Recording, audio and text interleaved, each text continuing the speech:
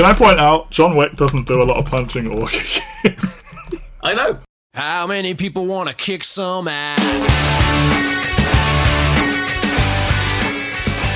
Welcome back to EnterTheRealWorld.com. This is a mistake of a podcast called Kicky Punchy Men, Episode 3, John Wick. My name is Matt Waters. I'm joined for the worst thing we've ever done by Ben Phillips. Ben, we've done both raids. How do you feel about this ridiculous project you came up with? I feel good about it. It's definitely not the worst thing we've ever done because we watched Catwoman.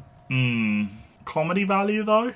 No, there was no value. There was no value at all. Kicky Punchy Men, this is episode 3. This is John Wick, released October 2014, so the Raid 2 starts 2014, and John Wick ends it, directed by Chad Stahelski and David Leitch, but officially just Chad because rules, but they directed it together. They are both stunt people who came up on Buffy. Most famously, Chad doubled for Keanu Reeves in The Matrix, and David Leitch has doubled for Brad Pitt, multiple times, I believe. Leitch gets the producer credit, and he goes on to be full director for Atomic Blonde, Deadpool 2, Hobbs and Shaw. I feel he's... Even though Chad gets the director credit for this movie, which, makes both of them, I feel David Leitch has gone on to, be the more prominent director. But that's only because Chad Stahelski's kind of stayed with John Wick, and he's nursed this franchise. But then in between doing the John Wick movies, he also is the second unit director on Civil War and Birds of Prey. They both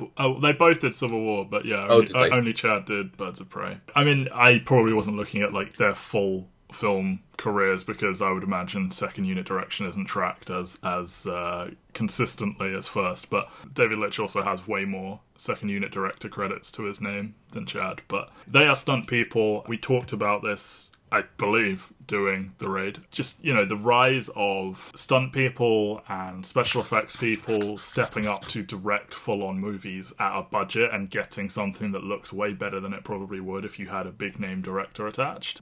Famously, director of Deadpool 1, Tim Miller, was a special effects dude, and he gets a Colossus that looks pretty fucking solid for how much money that movie cost, because he just knows how to shoot for special effects, and he understands special effects himself. So this is very much a franchise that is driven by the stunts. And, Gareth Evans, he was a just normal director, but he had that reverence for the martial art, and we talked about how he kind of is letting the martial art lead the way in those two movies. And I think you get a similar thing here. The big difference is you attach Keanu Reeves to it, who, his career was struggling at that point, I would say. I don't think it would be unfair to say that, given the movies he'd done around that time. The thing is, he comes off The Matrix, and biggest it's action movie ever, maybe. Yeah, and it's this huge thing. It brings over a sense of Hong Kong cinema over to Western cinema. Yuen Wu-ping becomes a household name. He does The Matrix, Crouching Tiger, Hidden Dragon, Kill Bill, and there's an entire generation of movies that are founded on this very particular kind of kung fu action. But Keanu Reeves kind of doesn't find anything to stick to afterwards. He does Constantine, he does The Day the Earth Stood Still. He tries to do his own kind of kung fu movie with Man of Tai Chi. With a young Iko Uwe in it, by the way. Oh, really? Yeah. And then this feels like, let's do a favour to these stunt guys who I work with. So David Kolstad wrote it. He'd done One in the Chamber and The Package, which both sound like straight-to-DVD movies, but he wrote a movie called Scorn, and he had a much older actor in mind, but then Keanu got the name, and Keanu called Stahelski and Leitch up and said, would you like to come and be the stunt directors on this? And their pitch was so strong that they actually secured full-on direction, which pretty impressive, and go them. Also, fun fact, Keanu liked the character name so much that he just kept calling it John Wick, so they ended up just changing the whole film to be called that. Much better name. But yeah, he remembered them from that time, and there are all these urban legends about, it's probably, I think they've been verified. He took great care of the stunt people on the Matrix films, particularly in the sequels, buying them all motorcycles and giving them money and all that sort of stuff, a great respect for what they do. So I think it's a consistent thing for his character as a human being, not for the character, to think of these guys and to bring them in, and good on them to be able to nail the pitch that well that they get to direct the whole movie, because they had said how they were looking to get into first unit directing, and just all worked out really well. Like, they get a budget of $20 to $30 million, which, 5 to 6 times the budget of the Raid 2, 20 to 30 times the budget of the Raid 1. Well, that's your Hollywood money there, isn't it? And the money that someone like Keanu Reeves can get you if you're working in the right genre. Yeah, and for as much as his career may have been struggling, that is still a big name actor. I'm sure it was still costing a lot to cast him in things, and it brings in $86 million, and Keanu is suddenly huge again. It is this bizarre thing where every single time Keanu's fame kind of fades a little bit, everyone defaults back to, it's Bill and Ted Keanu Reeves. And everyone forgets the kind of all the huge action movies that he does in between Bill and Ted and the modern day. And he does a few of them that are less good, and then he'll find one that just really fucking connects with people, and boom, he's huge again. And yeah, he did it with Point Break, he did it with The Matrix, he did it with John Wick, and I feel like between the John Wicks, he's attempted to get back into dramatic acting to middling success. I don't think he's fallen as low as he probably was between The Matrix and this. But then he's also in a time where most male celebrities are some level of problematic. He's just a really nice fucking guy. It can't be sort of overstated how refreshing that is, that he does seem to just be a good dude who likes animals and is kind to people. It's probably the Canada in him, but hey. Yeah, his last year is probably his best year in a while, and even then it's John Wick 3, It's Always Be My Maybe, and Toy Story 4. Oh god, he's so good in Always Be My Maybe. Have you seen that? No, I've not. Okay. They kind of give away most of the joke in the trailer when he just rocks up as himself, but in a heightened version, but he is so game for it, and it's really good. I feel everyone was talking about this as oh dude, you need to see this movie no one's heard of. It's got the best one-sentence pitch. It 100% does. So many people are convinced they should check it out, because you just say, bad people kill this guy's dog, so he murders them all. And it's yeah, cool, I'm down with that, because it's not cool when you kill people's dogs. It feels like a genuine breath of fresh air to Western action movies. We talked about it with The Raid, where The Raid was this very big deal as a martial arts movie. And, the numbers don't necessarily back that up, but just it clearly had an impact. And then John Wick has always felt like the Western answer to The Raid. And it's obviously made with more money. They are, just looking at them, you can tell they're more expensive. The special effects on the horrific violence are way better, and you have a higher caliber of actor, because they're all actually actors compared to several of the stars of The Raid just being martial arts guys. And then they bring in some of those real actors for The Raid too. But, we're talking Keanu Reeves and Willem Dafoe and Michael Nyqvist and Ian McShane, and, there's a lot of really good people. Yeah, it's funny how it feels like the first movie kind of tops out with just how packed the cast is.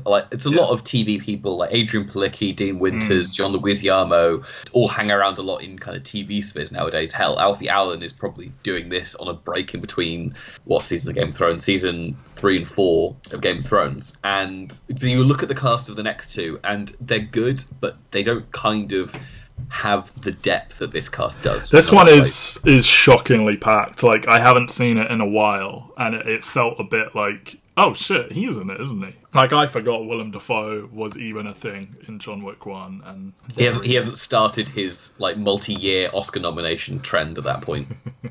Yes, as a dangerously insane human being. I think the simplicity of that one-sentence pitch is echoed in the film in general, and they were just let's just make a no-nonsense martial arts action, gung-fu, whatever movie with a really solid cast and a good tone. And it really worked. And I feel so many movies have now reacted to John Wick in the way that they started to react to The Raid. And you see, we talked about at the top of this episode, that these two, that Chad and David, have blown up and just gotten action movie parts left, right, and centre, whether that be directing their own ones or second unit direction for Marvel and DC. Those are the biggest action movies going. I feel superhero movies often get sort of left off the discussion of action movies, but what are they if not an action movie? The main issue holding a lot of superhero movies back is the fact that they do aim for that PG-13 rating, and so a lot of what makes these movies fun is the kind of unbroken shots of violence, which which is a big issue when it comes to getting that PG-13 age rating, is you can't show continuous hits, you can't show bones breaking, and all these different things that realistically would be happening.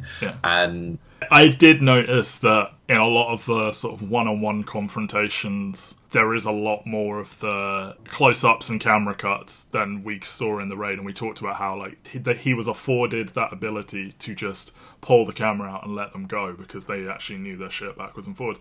And obviously Keanu Reeves is a cut above the average Hollywood A-lister when it comes to action, because the thing I sort of realised while watching all of these, and like all these videos would come out that would go viral of him like doing these assault courses to train for them, it's like Keanu Reeves has spent the better part of 20 plus years learning how to just actually kill people for realsies. Because if you think about how many martial arts movies he's done, how many shooty bang bang movies he's done, and like he seems to legit have an aptitude for it. I'm not saying he could go be a Navy SEAL or anything, but like it's, if there was some conspiracy where actors were being activated as agents, I feel Keanu Reeves would take most of us down, no problem. Especially considering he's a 55-year-old man. I know, yeah.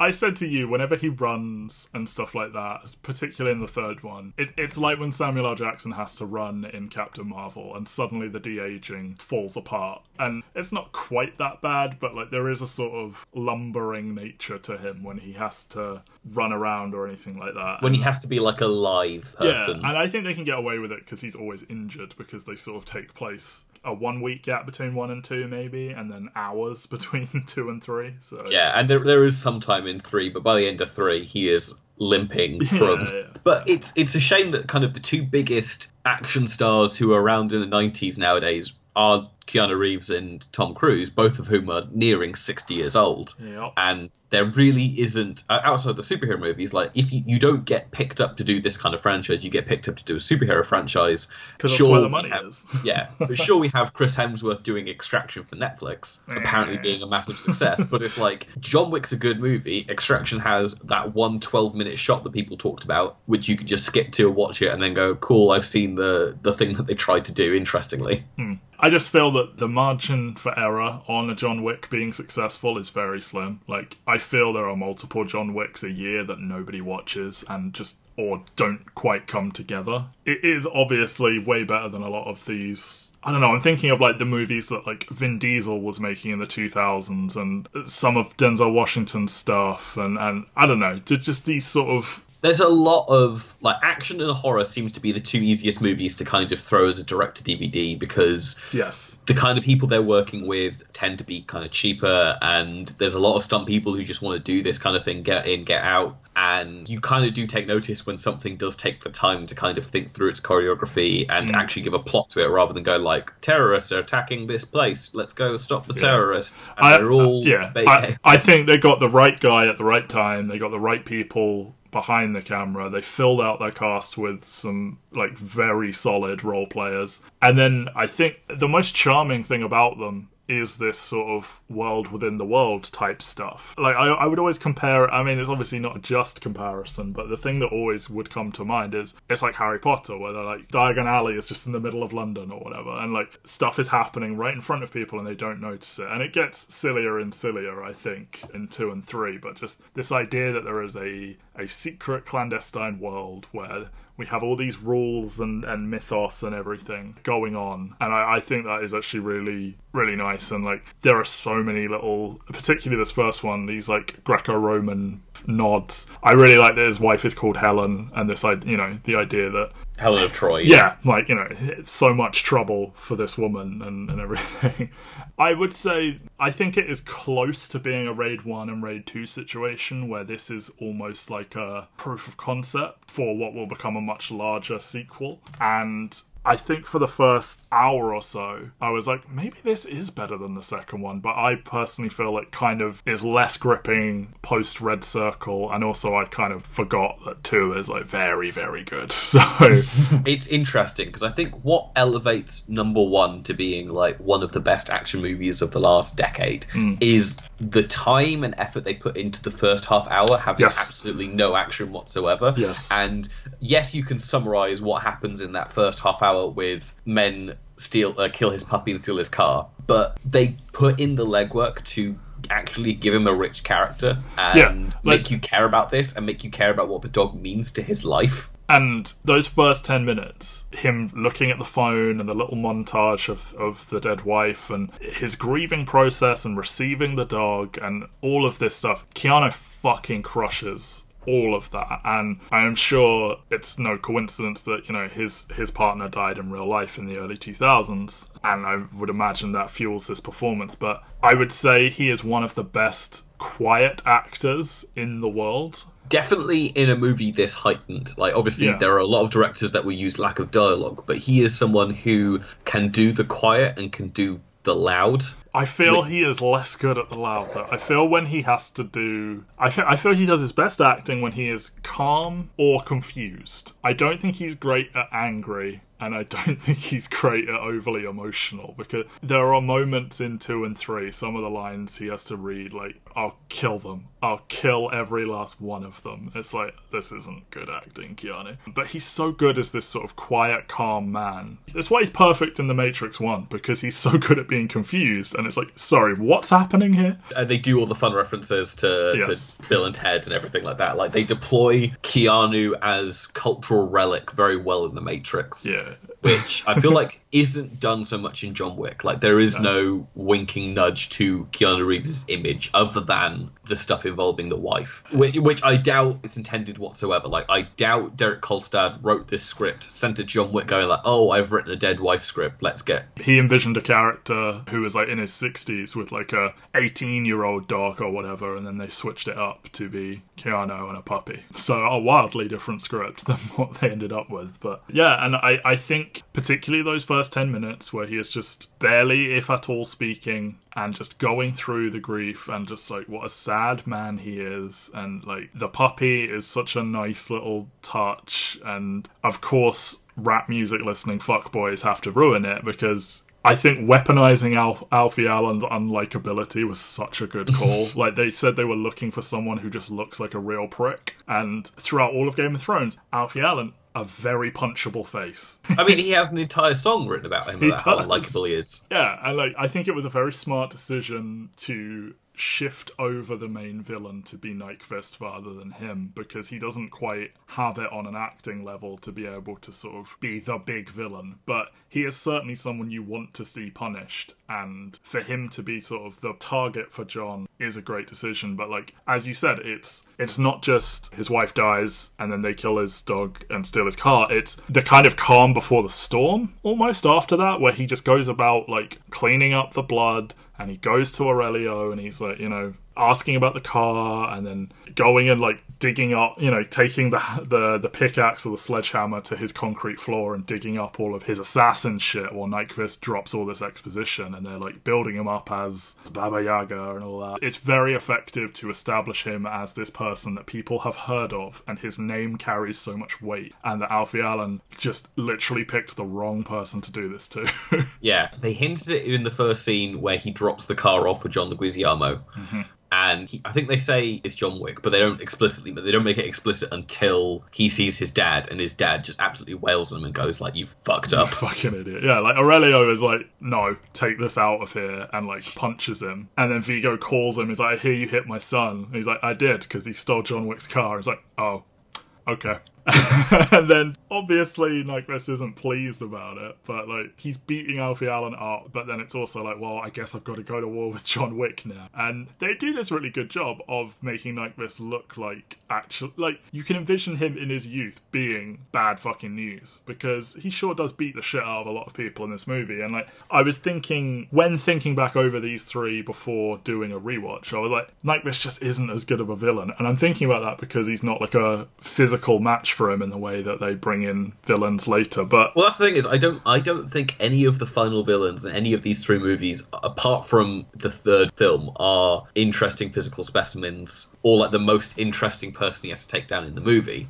No. Obviously, Santino is the big villain in 2, but Ruby Rose is, like, built to be his big final physical showdown, and there is nothing like that in the first one. Like, there is nobody who is presented to be his equal, and the closest it gets is, well, I guess Perkins, but she has such a small role, and then they do their best to build Vigo up to be, like, a brawler. and it's like, okay, I guess he could fist fight him a bit, but I think it is kind of missing that like opposite number that you get with Common and you get with Zero and, you know, all of that stuff. But, you know, Night Fist is really fucking good, and like seeing this in comparison to his blah turn in Ghost Protocol, where it's like, at first I was like, oh cool, he's gonna be fun, and then he just never quite gets there. But then in this, it's like he's really reveling in it as this big Russian gangster. It's like he got a do-over, because obviously this film comes about 3 years later, and the big issue with Ghost Protocol is the villain never really connects, and so he actually gets to go, like, not full ham, but definitely like a long way into ham in this movie. I mean, obviously Keanu is the big star, but everyone else, like, there's not really anyone here. Willem Dafoe probably, but for the most part, you're going to be the biggest star in most scenes you're in. Just go for it.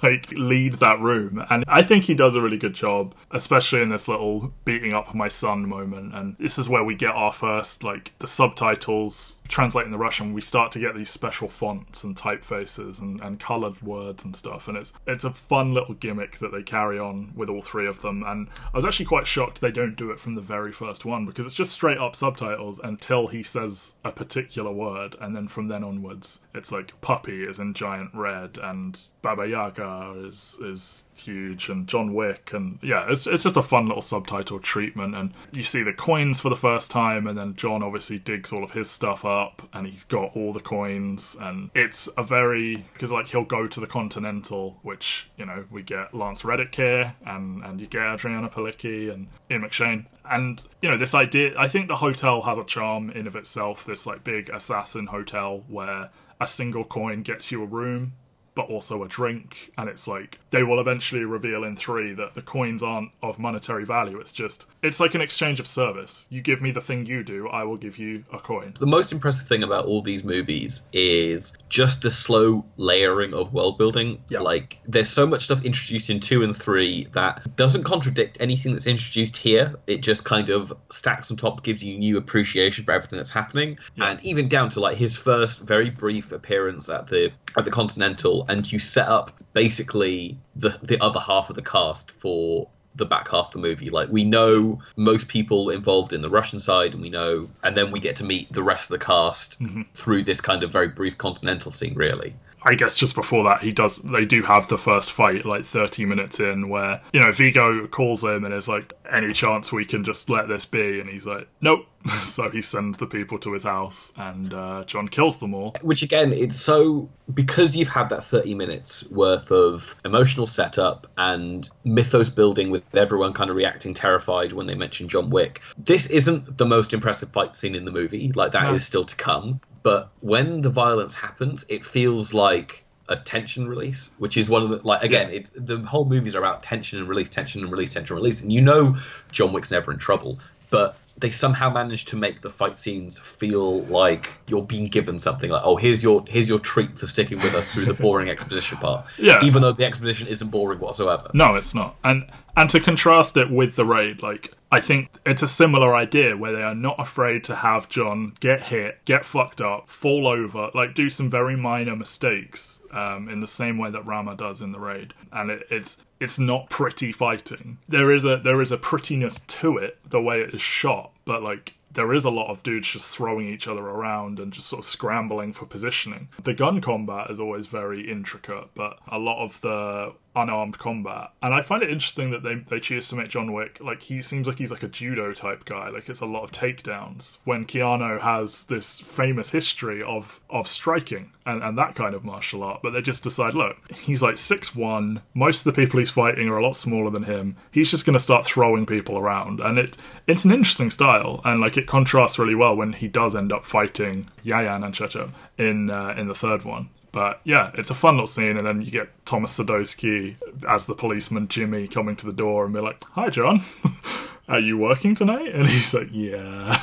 He just leaves him alone. Again, that is another one of those little wrinkles that you get where there is a deeper meaning to this going on, where either he's paid off this cop or this cop is just paid to look the other way. Is he part of the order? Like, probably not, but yeah, there is something very interesting about that I think never explaining it is more powerful than having a flashback at any point, because it's just like, noise complaint, noise complaint. And then when he says he's working, he's like, okay, and just leaves.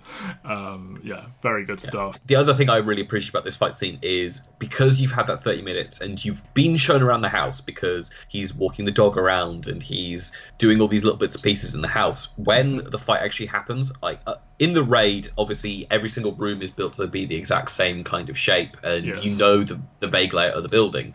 But what this is also somehow more impressive in that you know how everything kind of fits together. Like you know where the hallways are, you know where he is on the stairs, and they've had so much less time to kind of impart on you the geography of this space, but still make the fight make sense. So when it ends with him having to like wrestle with the guy on the floor and like jab his knife down into him, you can tell this is the last guy, and also how everything is kind of slotted together and how we've got to this point in the fight. And it feels like a important location that we're familiar with. It's not just set dressing to do a big fight. It feels like a real location. And I think that is also true of the Red Circle Club, which I think this is the best action scene in the movie. I think you have a different one, but yeah. No. This is the best. This is the best scene in the movie for action. Cool. Right, we agree there. This big nightclub where Yosef Alfie Allen is hiding out, and John just fucking raids the place and just murders everybody, but he gets away. But it's so cool, like the music, the lighting of the like private Russian baths at the bottom of the club or something, and like when he is like staring that bald dude in the eyes the whole time he's murdering him with the song playing and everything. There's like an intimacy to some of the kills in these movies where he's not spouting off one-liners while he's killing people, but there is such a, I can't phrase it differently than an intimacy. Just the way he kills sometimes is very telling, where some of them feel more personal than others just by the way he goes about it. And then like staring Alfie Allen down as he kills the guy he's on top of and stuff like that, murdering across the dance floor and people don't really notice at first, and all of this stuff. And the one that always got me when I saw it, and I will never get over, they do one in every movie, a deliberate reload. Like he's shooting at a guy, he's out of bullets, so he just calmly reloads the gun in full sequence and then just shoots him again. And they kind of fetishize reloading in all of these movies, and it's kind of like a mechanical consideration that most movies don't think of. It's like they either have infinite bullets or it's a huge deal that they've run out of ammo. It's never just like, oh, and now he must reload. And there probably is a little bit of like, how big is this clip that you are firing, John? But I do like that they throw that touch in every so often of just like, and now he must reload, and now he must take the time to do this and get a gun and throw a gun and all of this. But yeah, this entire Red Circle scene is great. And I think similar to the house, they establish it as a physical location because you see Yosef hanging out there beforehand, and like you see a little tour of the building almost. And yeah, you get to know the kind of 3 stages of the building. You get the baths, you get the room with the leather columns, and you get the dance floor with its 2 levels. And it really does give it a sense of progression. Like this is a very video gamey feeling action set piece, right down to the fact that even in this scene he fights like a mini boss at the end with the head of security who he fights before Yosef gets away. Hell, it even starts with a little mini stealth sequence like a lot of video games do. It feels like they're taking their cues a lot from, again, the tension and release of different mediums, except they are paying attention to things like how many bullets does he have and let's reload. And I think they get more explicit in here's how many bullets John's got and stuff like that in later movies, but here you are acutely aware of like which guns John's getting rid of and which ones he's picking up, and all these mechanical things that are coming in just to kind of give the scene a sense of weight. Yeah, almost. It's something we talked about a lot in particularly the Raid 1, that it felt like a video game, and I think it's a similar thing here. And I would imagine to a certain circle of critics that sounds like a derisive comment, but I mean it 100% as a compliment, because I think video games tend to nail structure in a way that some films don't. Or this genre of film, I will say, where it just kind of, they're not good at pacing out the pomposity with the like quieter moments and stuff like that. And I think video games have gotten really good at that in the last sort of 20 years. So I feel it's kind of downhill after the Red Circle, but the Red Circle is like, this is the scene I would just pop on if I was like, shit, I just want to watch John Wick right now. And I just want to see that nightclub scene. I want to see him reload his gun. I want to see him like moving through this space and carving these dudes up. I don't think the rest of the film is bad. Like, I think in my memory, this part of the film onwards is worse than it was when I actually watched it. It's just, I don't know, I don't think it's an overly satisfying sort of last act, shall we say. I think its main issue is it kind of comes down to a lot of one-on-one confrontations and less of the kind of spectacular choreography that you get from these earlier scenes. Like, I've heard John Wick compared to a ballet, and the most balletic that the movie gets is in that red circle scene where everything is coming together, and like, obviously it ends with him falling off the first floor. Shocked off the balcony. And then the keymaker patches him up. That's fun. Yes. But it is a whole sense of, because after this you kind of get a bunch of shorter, less tense, less kind of frenetic action scenes. I think the beauty is in the one versus many, moving through a space. People are just popping out of, like, they're getting monster closeted, as it were, to use another video game term. They're just coming from everywhere, and he's just taking them down one at a time, and it's like, how long can they keep this up before I get to breathe, kind of thing. But then I would actually say that, like I said, I think this movie is missing that opposite number who is a constant presence, like they do with Common and Ruby Rose in the second one, and they do with Zero in the third one. They do this little scene with Perkins, and I think Adriana Palicki is great, and I think she should get more attention than she does. Like, Agents of S.H.I.E.L.D. is a very Blair show, but the work she does on that show is... She's obviously not as good of an actress as Scarlett Johansson, but it's like you kind of have a free TV Black Widow just sitting there. And she gets to do some of that here when she's doing, like, the arm traps and the rolls and the hammering on his stitches and dislocating her own thumb to get the handcuffs. And, you know, she did most of her stunts in the same way Keanu does most of his. And it's just a shame. It's kind of just this sort of flirtatious femme fatale, she's going to trick all the boys and try and kill them all type thing. And I think she's got a cool final scene in that, you know, she gets offed by Winston's people for breaking the rules of the Continental. But it's just not satisfying that, even though she is introduced way before they have their big fight scene, it just doesn't feel as important as it does when he finally fights Common in the second one. And that's the thing, is because she is literally just a hired gun. Like, she's not doing it because she's got any particular beef with John Wick. She is just, I'm willing to break all the moral codes of this thing to be able to brag that I've taken out John Wick, almost. Like, and it's just not satisfying in any way. It's like, we need someone in this movie who is a viable physical threat towards John Wick, and they couldn't figure out the mechanics to have that person already in the employ of Vigo, because obviously the entire thing of this is John Wick was hired by Vigo to get him into power. Yes. And so they can't really go, well, Vigo's got another John Wick waiting in the wings to kind of take on John Wick, because he needed a John Wick to do it in the first place. Yeah, and like his main henchman is the one that throws him over the balcony, and I think they have a couple of little tangles before John finally kills him, but he just isn't built up that much. No, and like the person they put the most effort into is Dean Winters, yeah, who really doesn't show much of a physical presence, and right down to he's off very quickly in that kind of final set piece that they have. He's just Vigo's lawyer, man. What do you want him to do? That's the thing, is they put a lot of time into people who aren't physical threats. Yeah, and that's what I feel the second one has over the first one, is that because they put that effort into building those people up, the second one feels like it ramps up and up and up and up. And this one kind of feels like it ramps up and then it kind of plateaus. And I don't think it's ever bad. Like, I don't think there is really a bad scene in this movie. Like, but I just don't think stuff like him raiding the church and then getting captured, and then Marcus helps him when it looked like Marcus was going to betray him, like, it's just not as enticing. His big raid on the warehouse to murder Yosef is over really quickly. I do like the little touch that his friend is playing a little shooter game, and it's making him really twitchy because there's a shooty bang bang man about to come and kill him for real. Yeah, they try a lot of things, because obviously the whole setup with Marcus is that this is the one guy they're hiring to come take out John Wick, but he's never going to do it because he is his mentor or just an old confidant or whatever. Yeah, like, it seems like he's taken the contract and you think he's going to snipe John in his bed in the Continental, but instead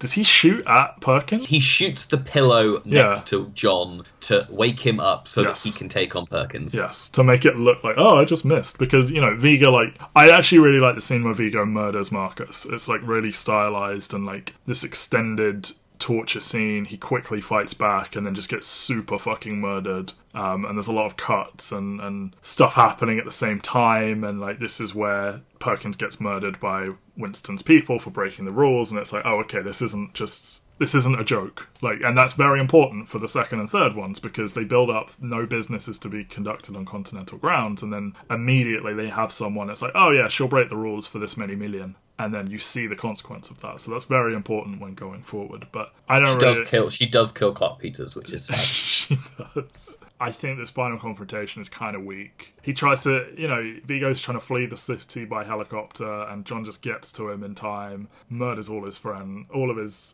dudes. And then... We're forgetting the most important part, which is when he drives into the guy, and the guy flips over his car, and John just shoots the roof of the car as the guy's going over, which is possibly the best kill in the movie.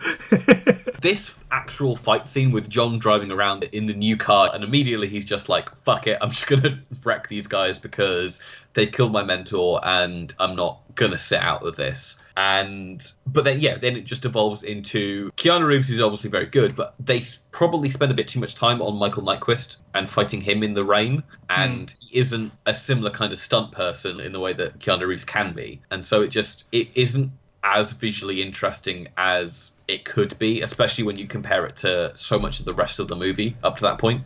I do like Nyqvist's performance just before it really gets physical, like him just laughing and swearing and like refusing to give Dean Winters the gun and stuff like that. He's just like, we're all fucked, aren't we? And he just kind of finds it comical, the degree to which John Wick is good at this. But yeah, it's just not all that engaging as a final set piece.